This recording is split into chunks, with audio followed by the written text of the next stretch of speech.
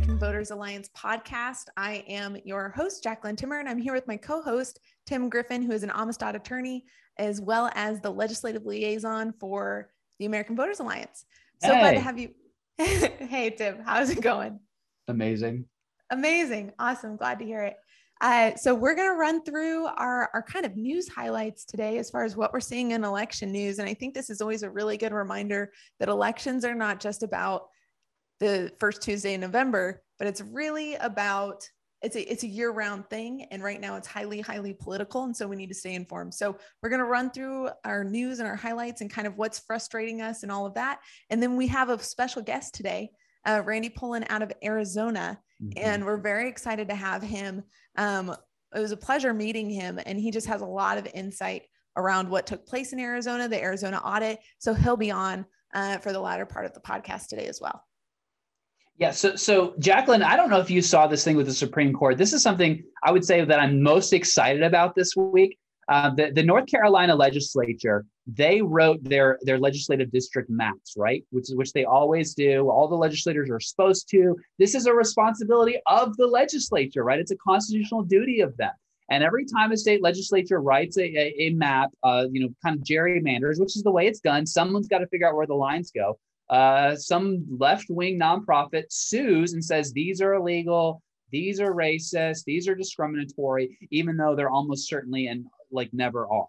And so this is what happened in North Carolina. So the Supreme Court of North Carolina tells the legislature, no, we're going to write the maps. Here's the map. You to take this map. And they shoved it down the throat of the North Carolina legislature and the people of North Carolina. So the legislature has appealed to the United States Supreme Court saying, hey, give us our constitutional duty back to write our own legislative district maps for state house, for congressional maps and all that.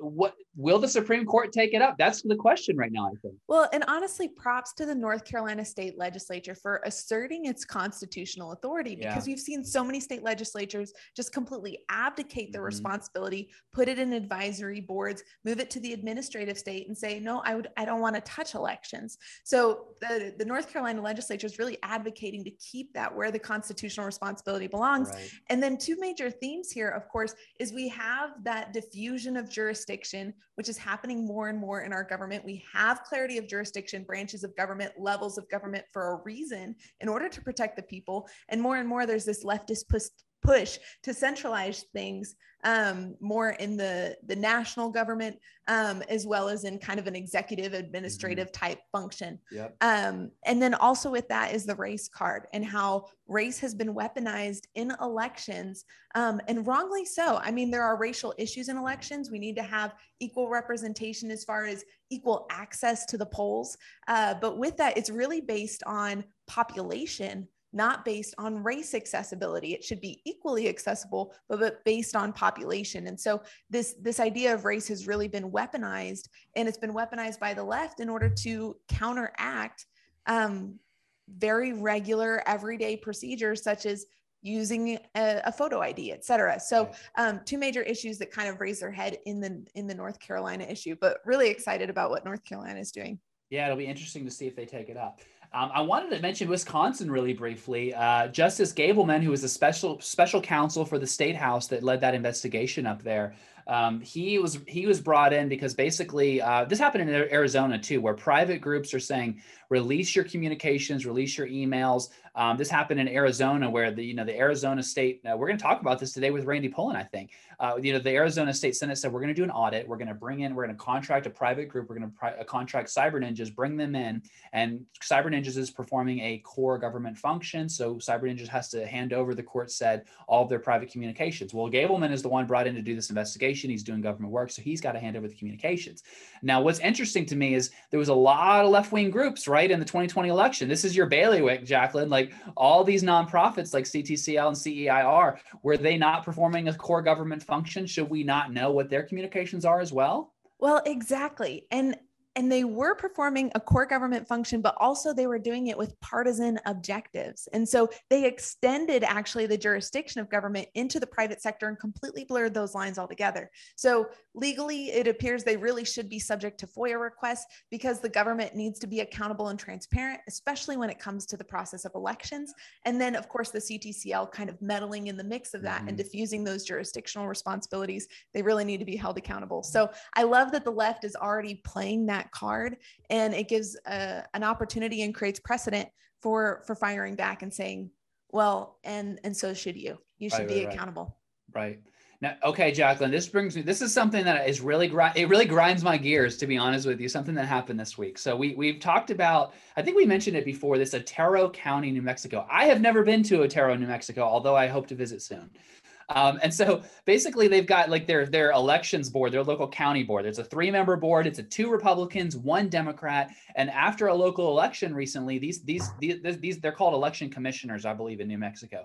They said, well, we can't certify this election because there's too many outstanding questions. And some of the questions they had were their election machines, their tabulators, were they properly certified before the election, number 1? And number 2, why do we have people that we believe may be dead voters voting in this election? Until we answer these questions, we're not comfortable signing our name to this. And so the state secretary of state of New Mexico said, hey, if you guys don't certify this election, I'm going to make criminal referrals to the attorney general's office. And that's exactly what the secretary of state did, referred them for criminal prosecution. And then they went to the courts, and the Supreme Court of the state said, you must certify this election.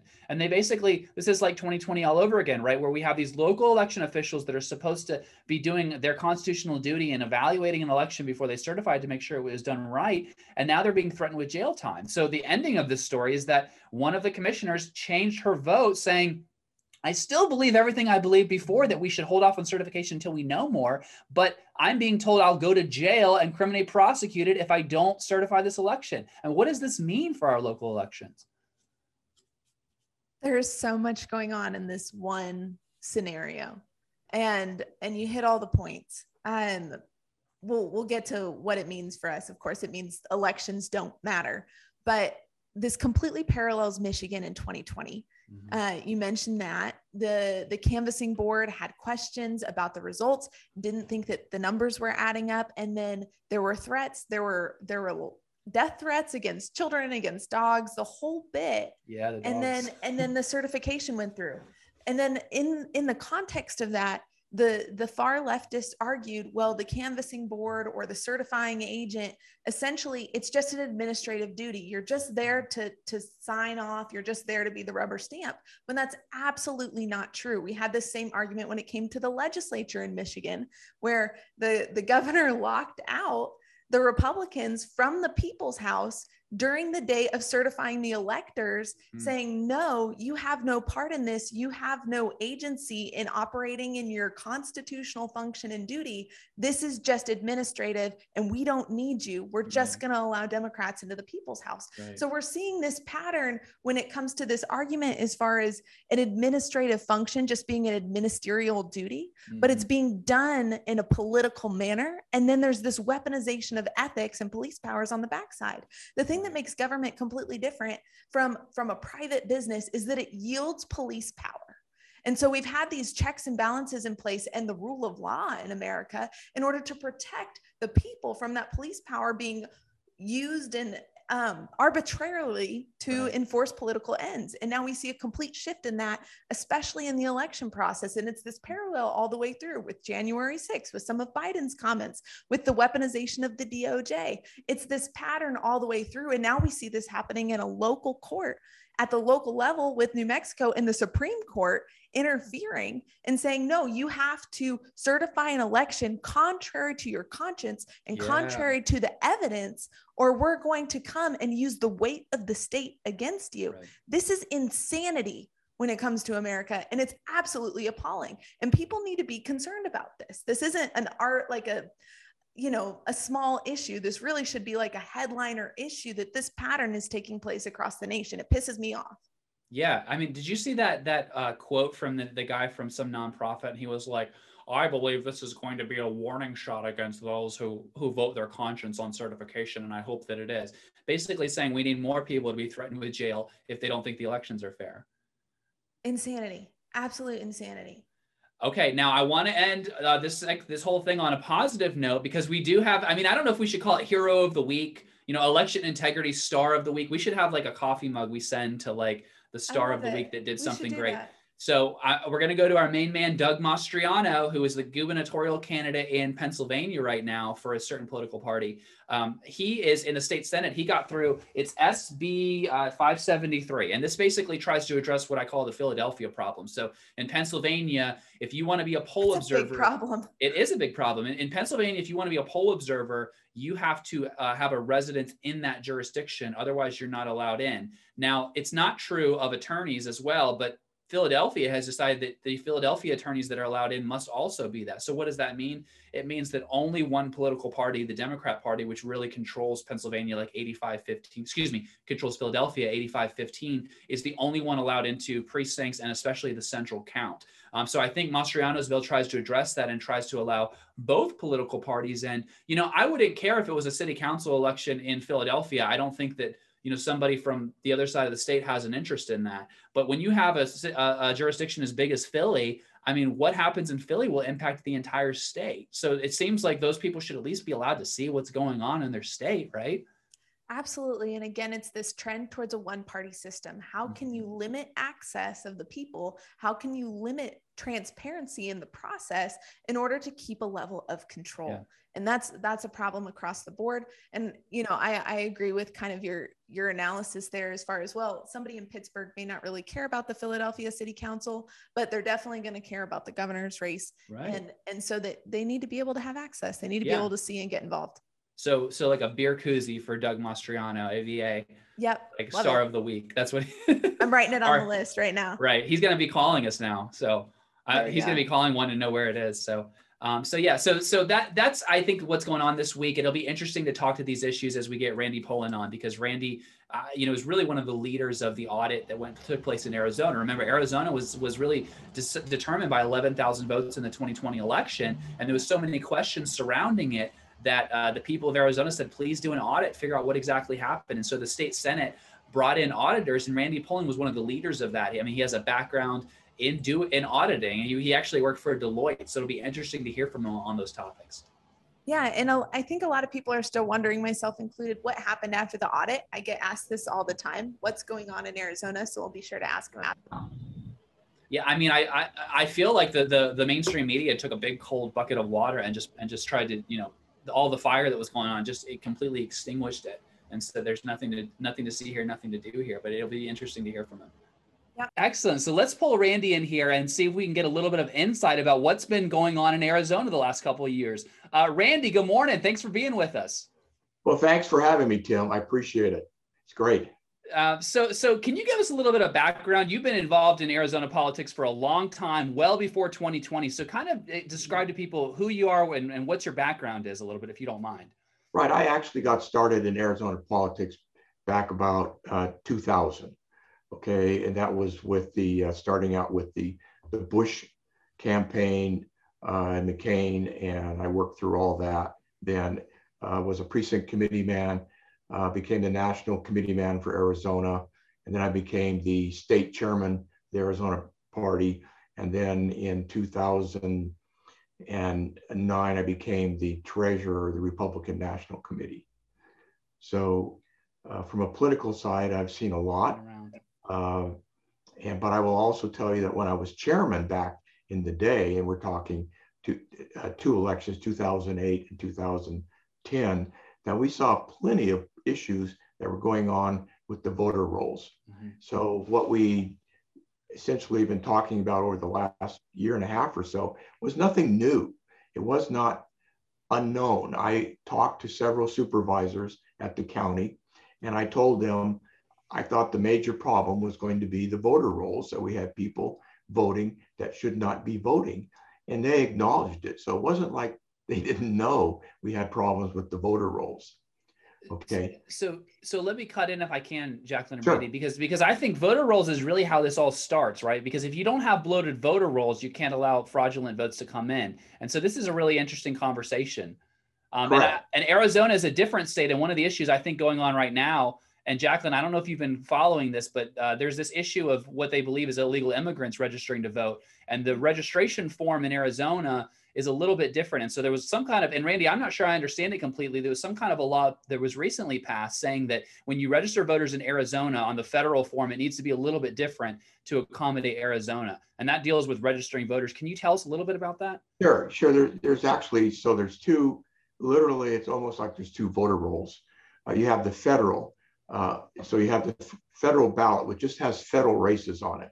So that would be congressmen, senators, president, that would be on that ballot. And the purpose originally for that ballot was to deal with the military overseas. Okay, so the federal government could get them a ballot. That was the original purpose. We in Arizona passed an initiative in 2004. It's an initiative I ran called Protect Arizona Now. And essentially it said you had to have voter ID in order to vote in state elections. Okay, so it bifurcated, and that's what happened is we had federal elections and we had state elections. Now, if you registered at the state level and were official, that means you could vote for everything. But if you only registered at the federal level, that means you could only vote in the federal, right, not the state level elections. Right. And so when you go and you look at the federal form, that you just have to say, yes, I'm a citizen, and sign it, and they accept it. Right. Okay. In Arizona, that you don't get that. In Arizona, you have to really prove you've got not only residency and citizenship. And how do you prove you have citizenship? Well, MVD, when they issue you a driver's license, it says you're a citizen. Okay. Okay. Besides being a resident. Okay. So, and that's what the feds have been fighting with, and that's what the Democrats have been fighting with in terms of turning everything into the federal ballot, which means that you would never have to prove that you were a citizen, right, or a resident. Right. Right. Okay. And so that's the battle. Okay. So this is what's going on right now with voter rolls, and this is kind of the issue of 2022 in Arizona, right? Well, it's more than just Arizona. It's across the country.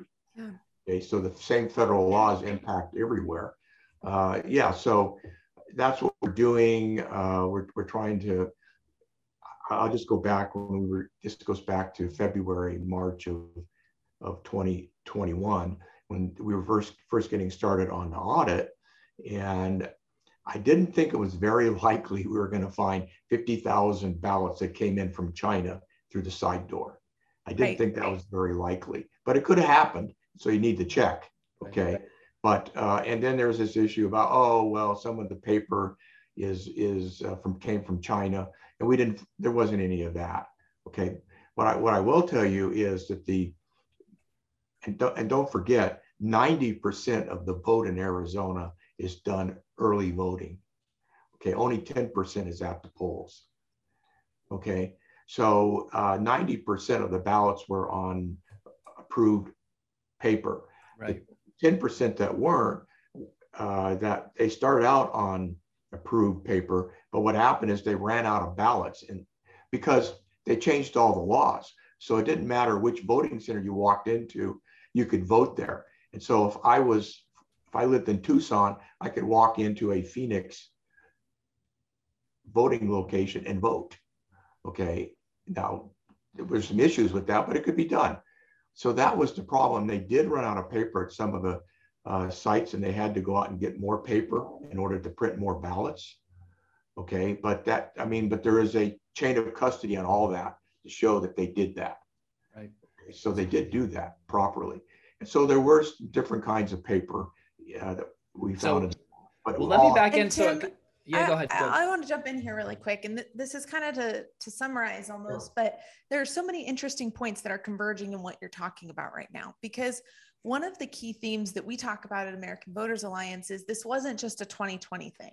There's been an issue with the voter rolls. There's been an issue with the system for an extended period of time that comes to Bush v. Gore. We're tracking it back to Bush v. Gore. So your timeline is really interesting as far as what we've been finding in our research. And so there's kind of this convergence here. And then the fact that this really isn't an external foreign interference problem that we're finding so much as an internal interference problem with the skew in the way that things are being administered, in a breakdown of checks and balances from everything from voter rolls to mass mail-in voting, and not having a proper regulation around that. So I just wanted to highlight those points because you're really touching on a lot of what we emphasize at American Voters Alliance. I totally agree with what you just said.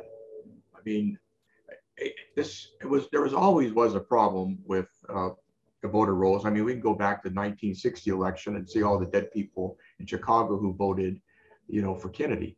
Okay, but when it really became a serious problem is when we started doing early voting and mail-in voting. Yes. Because then the whole system could be corrupted, and the processes to have in place to check the voter rolls is just inadequate.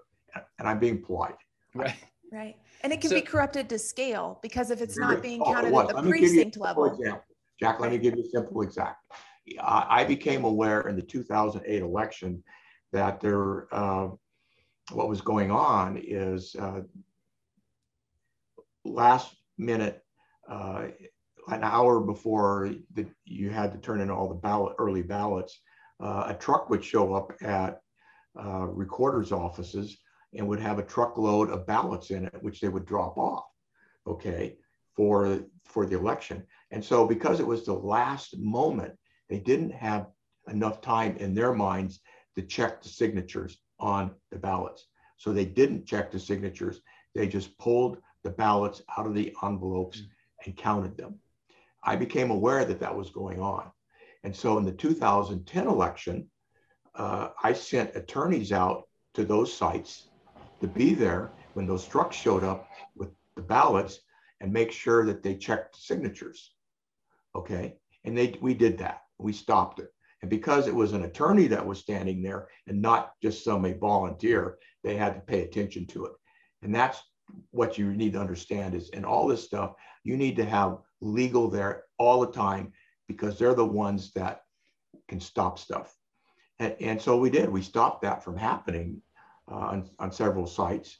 The funny thing was the recorder from Pima County was so upset over it that she called up the Secretary of State, i.e. Ken Bennett.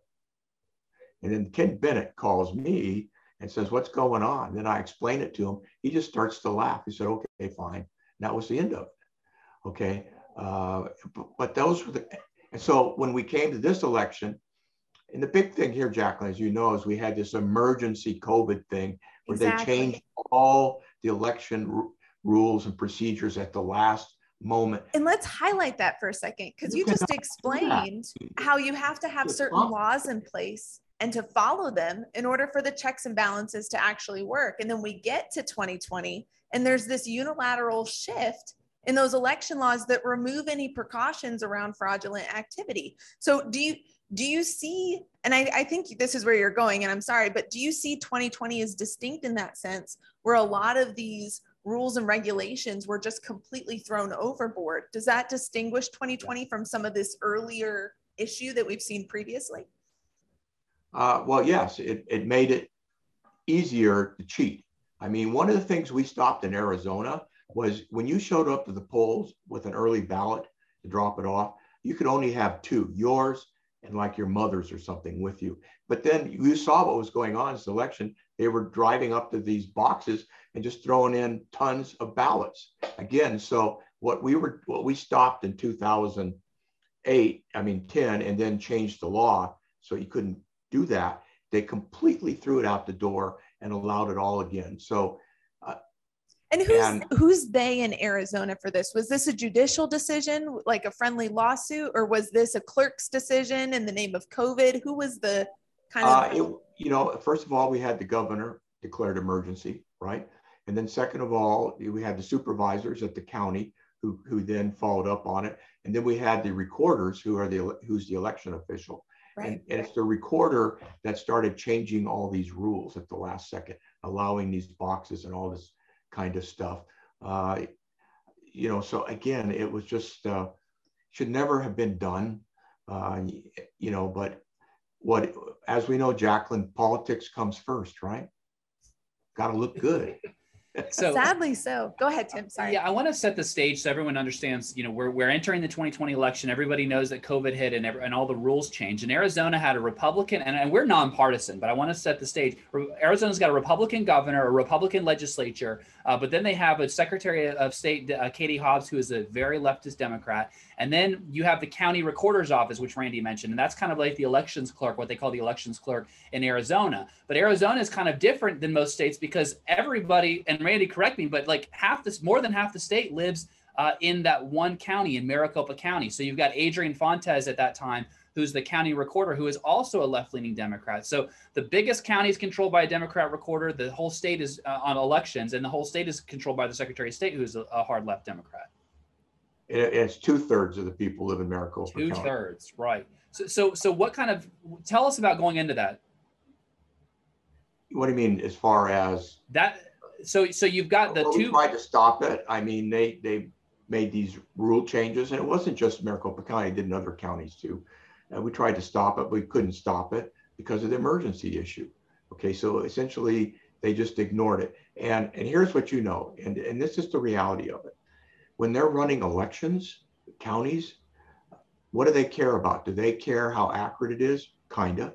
But what they really care about is they have everything done and they can go like this on election night and say, we got it over with and everything was fine. So it's a political thing. It's not a do it properly thing.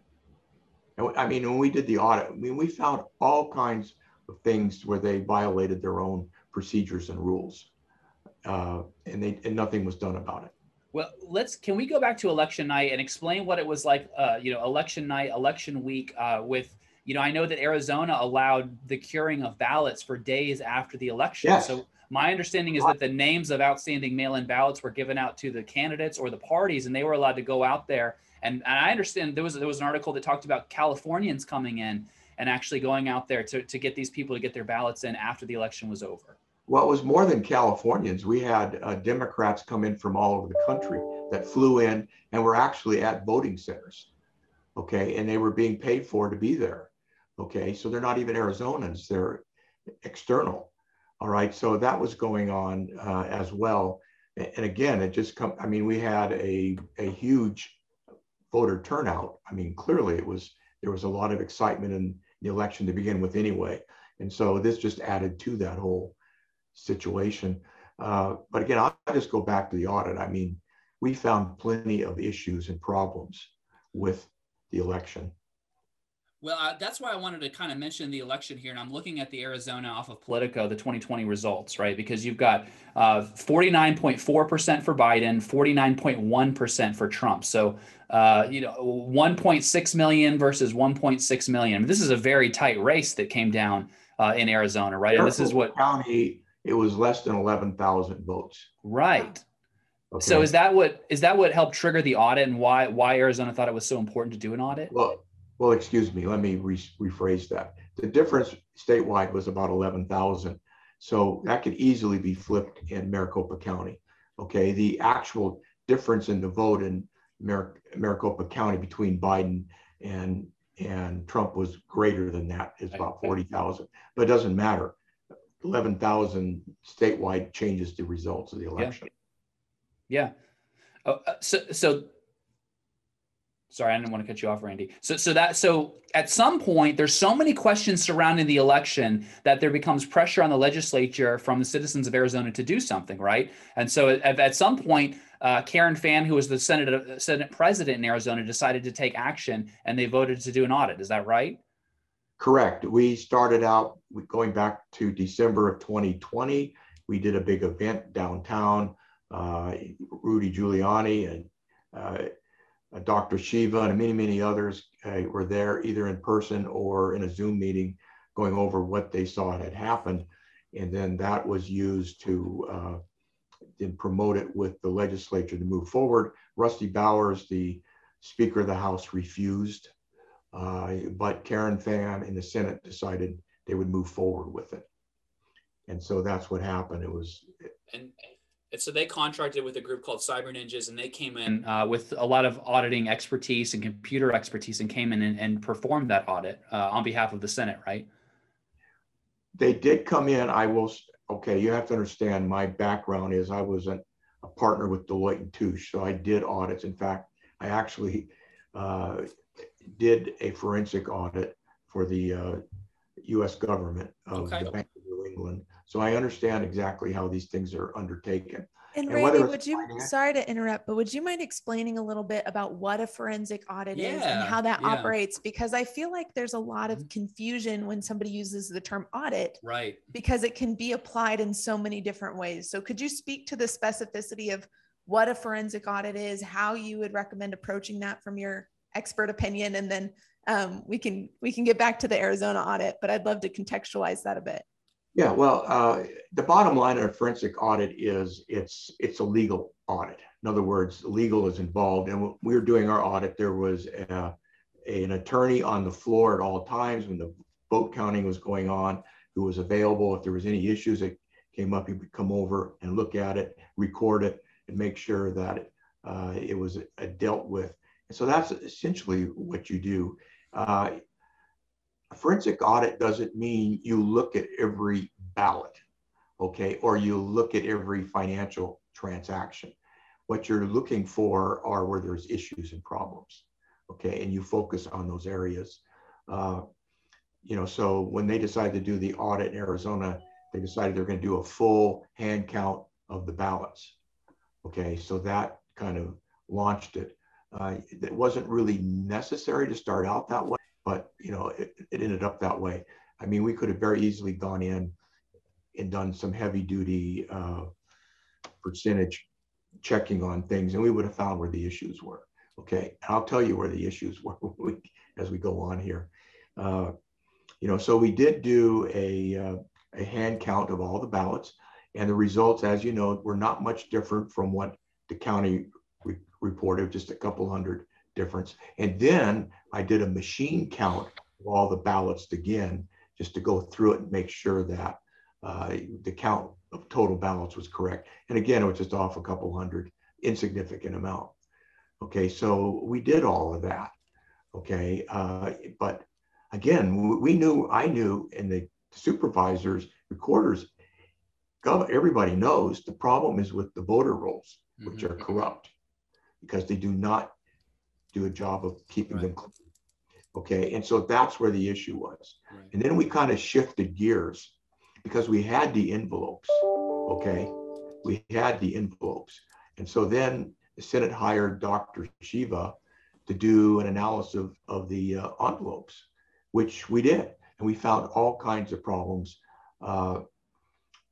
Again, I don't know if you want to get into the details of what we did, but the bottom line was we discovered over 200,000 envelopes that should have been checked, and that means calling up the voter and confirming things, and they weren't. They only did about 25,000. Should have been over 200,000 that were cured. That's huge. That's absolutely huge, because I mean, if I'm hearing you correctly, what you're saying is that recounts don't necessarily demonstrate or prove the question of fraud, so to speak, because the issues in the voter rolls, you're going to just count any of the ballots that came in and count them again. You're going to have that same count. But as you're assessing essentially the verification, the identity verification of these voters, how many came into question again? Was that 200,000? It was over 200,000 that we discovered, and we were being very conservative. Okay, and I can explain it to you how we did it. So we had two groups that were using to do the count, to do the signature verification. We had some experts. We had 3 experts who did this for a living. Okay, and then we had 3 novices that we trained using the Maricopa County's election procedures, checking procedures. And so we had 2 different groups, and then we went through and we selected a number of ballots to look at. And we didn't just say, well, let's pick these or these. We did it numerically. Okay, so it was done with an algorithm. So it was a representation of the total ballots. Okay, and so then we had the two groups look at the ballots independently and evaluate the signatures. Okay, now I'll tell you what the real problem is here. And again, this goes back to a serious problem in this election, which is the county who was being audited refused to cooperate. Right. I will tell you this, when I was doing the forensic audit of Bank of New England, they knew that if they didn't do everything I asked them to do, I could make one phone call and the FBI would be there to take them away.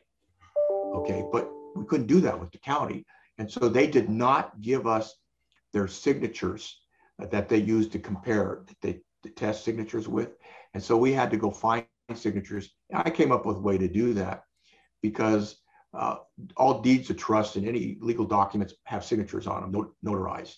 Okay, so we got those signatures and compared them. All right, so it wasn't the same signatures the county might have had. Quite frankly, our signatures were probably higher quality because they were notarized signatures. Right. Okay, and so the two different groups looked at all of these. Now the experts that do this, they came up with almost 50% of them they rejected. Okay, wow. Non-experts, they came up with a lot lower level. They were at 28%. Okay, but what we did is we said, okay, what we're going to do is all 6 people, if they all agree that this signature is invalid, we will then say that's a bad signature. Okay, so they all had to agree on it. And when we did that, that obviously took the number down a lot. Okay, and it came down to about 11%. Okay, so that's over 200,000. But the margin of error there is still extremely high. Yeah. Very. Now, here's the issue. Because it's 90% early voting, okay, once they pull the ballot out of the envelope, there's no way of knowing how that vote was cast. Right. And that's the problem. And that's why we had to stop them in counties in 2010 from pushing through the ballots without checking the signatures. Okay. And now, and what we know is that there is a process for checking the signatures at the county levels.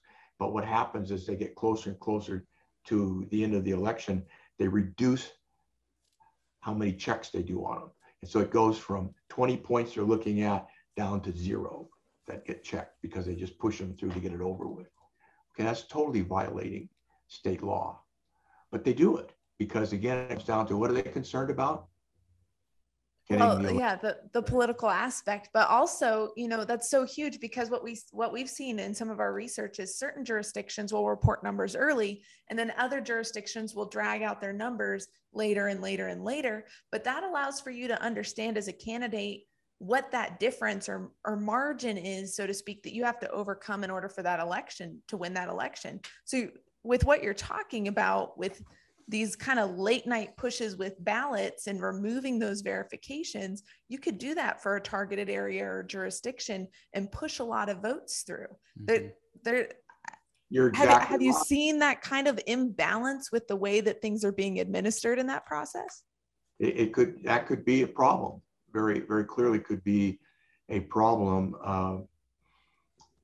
But again, we're talking about early ballots, which are 90%. Which get turned in versus the 10% on election day. Right. So the 90%, they're pretty much, except for this election where they were accepting them after the election, get checked ahead of time. And that's part of what we're trying to do with some state laws here, is make it very clear that the early ballots have to be turned in like 5 days before the election. And they have to be postmarked like that as well. If they have to be postmarked and received within 5 days out. And so what the Democrats are trying to do in Arizona is change the law. So again, you can do it on election day. All right. So if the ballot shows up in an envelope and it's postmarked on election day, but they get it 5 days later, they're still going to count it. So that's the type of stuff we're trying to stop. And the way I always put it to people is, We all have the right to get a driver's license, and drive a car. Okay, but there's a process you have to go through to get that. It doesn't mean your right was taken away. It means you have to comply. Well, it's no different with a voting. You have the right to vote, but you need to comply with the laws. And how this all got started was the whole issue of discrimination against blacks in southern states and other states, where they were using that to stop them from registering to vote. And so that's how that was overcome. But it's like everything, they overcame that, but they didn't put in place any rules that were reasonable. So it's out of control. That's the problem. Right. Well, and with that, you really highlighted a major issue for us, which is disparate impact or disparate treatment of the vote or the ballot or the voter. And so, coming out of the civil rights movement, there was this removal of polling places from predominantly Black areas, heavily putting polling places in predominantly white areas in the Democrat South. And so now we're seeing almost the inverse of that, where again, but it's falling along political ideological lines, where the CTCL and the Mark Zuckerberg funds and some of these nonprofits have put those funds into predominantly leftist areas for voter turnout in coordination with election offices, and then removed it from more conservative rural areas. So that disparate impact point that you touch on there is huge. And I think that we've missed the application and understanding of that, of how it's actually shaping our elections, because you've hit on the politicalization of elections, but actually for true politics to exist in a nation where we have discussion about different ideas and thought, we have to have secure elections. And now our elections, not necessarily in a novel way, but in a more extreme way than we've seen in recent history, our elections are becoming largely political. With that, I'm very curious in Arizona, because, with the audit, everybody was watching the audit, and then things kind of dropped off publicly. What is taking place in Arizona? You mentioned some potential legislation with new policy, some of that, but why was there such a stark drop off after the audit when all eyes were on Arizona? Well, that's a great question. And that really goes back to, again, if it's a forensic audit, it has to be legal. So we did everything on our side legally. So at that point, it gets turned over to the Attorney General, and the Attorney General has to move forward with reviews, everything and they did look through everything. And then the Attorney General has to bring charges. Okay, he hasn't done that. But once we did all that, we did our public report back in September, and all that went to the AG's office for him to follow up on. Has the AG initiated investigation in response to your report? He initiated an investigation, but nothing so far has come out of it. Right. And of course, you have to know he's running for U.S. Senate too. So again, this is, so it's not that we stop being involved, it's because I'm still involved to a certain degree, but it really became the Attorney General's responsibility, because we had the evidence, we gave it to him. Right. And how huge, right? I mean, Phil, my dad, he always talks about prosecutorial power and how much discretion they have in those offices, whether you're an attorney general or district attorney. You really get to decide what you pursue. And so that either adds legitimacy or detracts legitimacy, even though there might be something extremely viable in the investigation process. Those offices can become really politicized through the Vera Institute and others. So that's really fascinating. Sorry, notification. With that, what are your next steps? What are the grassroots next steps? How do you create, unfortunately, the political pressure or the climate in order to be able to, see these things through? Because it takes further investigation to understand if fraudulent activities actually occurred. Well, it's like everything, it becomes political. And so we're working on getting a Republican elected Secretary of State. So you can put in procedures to oversee what the counties are doing, making sure they're following through with what they're supposed to be doing, their own procedures and rules. Okay. 2, we need a governor who understands that that's an issue. And I think that the Republican candidates we have, all of them understand it. they get it. Okay, so that's underway, but there's something else that's going on here that's critical. So there's an initiative underway right now being funded by the left to basically, as I said earlier, make elections free and fair is what they call it, right? And basically it just says no rules, nothing, show up, you can register to vote on election day. You know, what kind of a mess is that? I mean, right. Technically under law, you have to prove you're a citizen. And that was passed an initiative, 18 years ago. So they're trying to overturn all that. Yep. Okay. And so there was a Republican group that came along and said, oh, we see what they're doing, so we're going to run an initiative too. And I've been saying for a year and a half that the only way to resolve all this is through initiative, a vote of the people. And so they tried to do an initiative, but here's what happened. The Democrat sources, they bought up all the signature gatherers on the petitions. And so you could not then go out and get your 350,000 signatures to get it on the ballot. And so then they had to turn it in on our side. They had to turn it into a referendum, which means the legislature passes it out, doesn't need the governor's signature, and then it goes to a vote of the people. Right. And we're working on that right now to get it through the legislature. And all 3 major Republican candidates have all signed on to it, supporting it. Okay. And so we're trying to get this referendum out to counter the initiative that the Democrats are doing. But Randy, we hear from people all the time in Arizona, and they say, oh, I wish they would do more. I wish the Governor Ducey would do more. But I really think that Arizona has passed some of the strongest reforms in the country over the last 2 years. I mean, they've banned private funding of public elections. There was a bill this year, I think, that's passed into law that requires them to announce the names and the number of registered voters prior to an election, and then also announce who voted after the election by precinct. There's a lot of great things out there. Yeah, well, you know what? This initiative that the Democrats are running through would do away with all that. Okay. So that's the point of it, which is in the referendum we're trying to get through would have all those same things in it. And so what it comes down to is the vote of the people. If the referendum gets more votes than the initiative does, well, then the referendum takes precedent over the initiative. Okay. Got it. Interesting. Randy, before, I know we talked about the audit. Can you just real briefly, I know that there was an audit that came out from I believe the Auditor General of Arizona that talked about the private funding issue. And I think Katie Hobbs got about $5 million to use to promote mail-in voting and suppress in-person voting, number one. And then number two, I wanted to ask if the audit revealed anything about machine certification prior to the 2020 election in regards to the tabulators used to count votes. Yeah, well, I don't know if I can say much about the 5 million that Katie Hobbs got. I mean, that's not what was intended with the money, what she did. Okay, but the more important thing really is the machines, the Dominion machines. There's all kinds of issues with those machines. They were not certified before the election. They were certified after the election. They weren't probably going to be certified at all, but it became clear that we were going to do an audit. Then they had people come in and certify the machines after the election.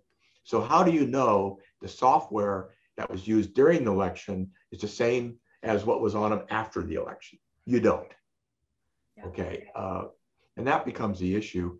And there's more issues with regard to the machines because there's 2 ways to access all those tabulators to Dominion equipment.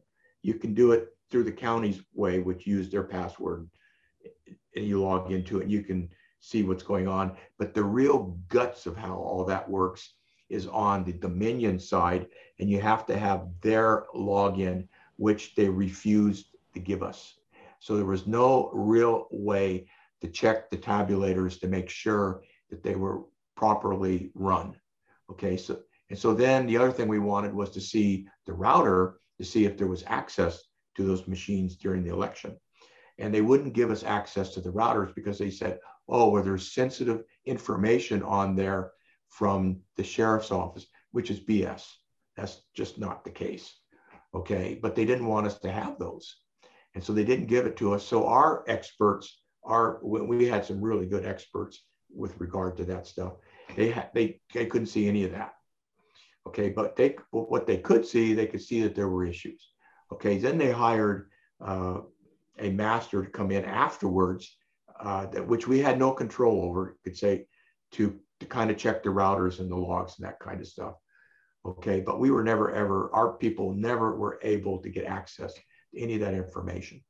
And that's the problem. So again, it comes back to what I said earlier. You cannot conduct an audit of someone if they're not cooperating.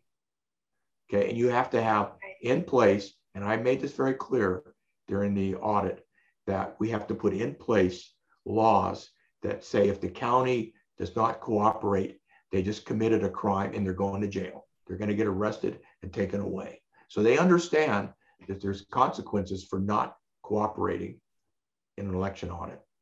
I've got a final question. I don't know if you have any final wrap-up questions. Well, I just want to point out, I think that's a huge takeaway, because the government is supposed to be accountable to the people, and we need accountability and transparency in the election process for people to have faith in the results. If we don't have faith in the results, what are we? And so I just think that that's a tremendous takeaway. And I think you really hit the nail on the head when you're talking about the need to have an equal and even playing field with security in the elections. That doesn't take away from accessibility, that actually reinforces the voice of the American people. So I think that's huge. Yeah. Randy, my final question: in North Carolina, in Nevada, in Pennsylvania, in Wisconsin, and Michigan, the election laws are exactly the same today as they were during the 2020 election.